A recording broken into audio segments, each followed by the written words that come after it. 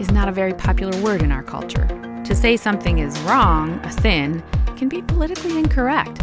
So, should we use the word with our kids? Hi, I'm Dana Gresh, founder of True Girl. Here's the thing. Every day, we have moral choices to make.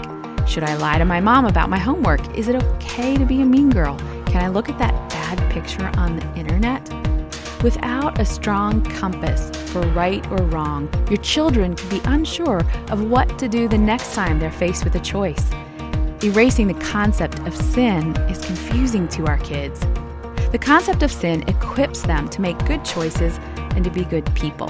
Knowing right and wrong doesn't hurt our kids, it helps them.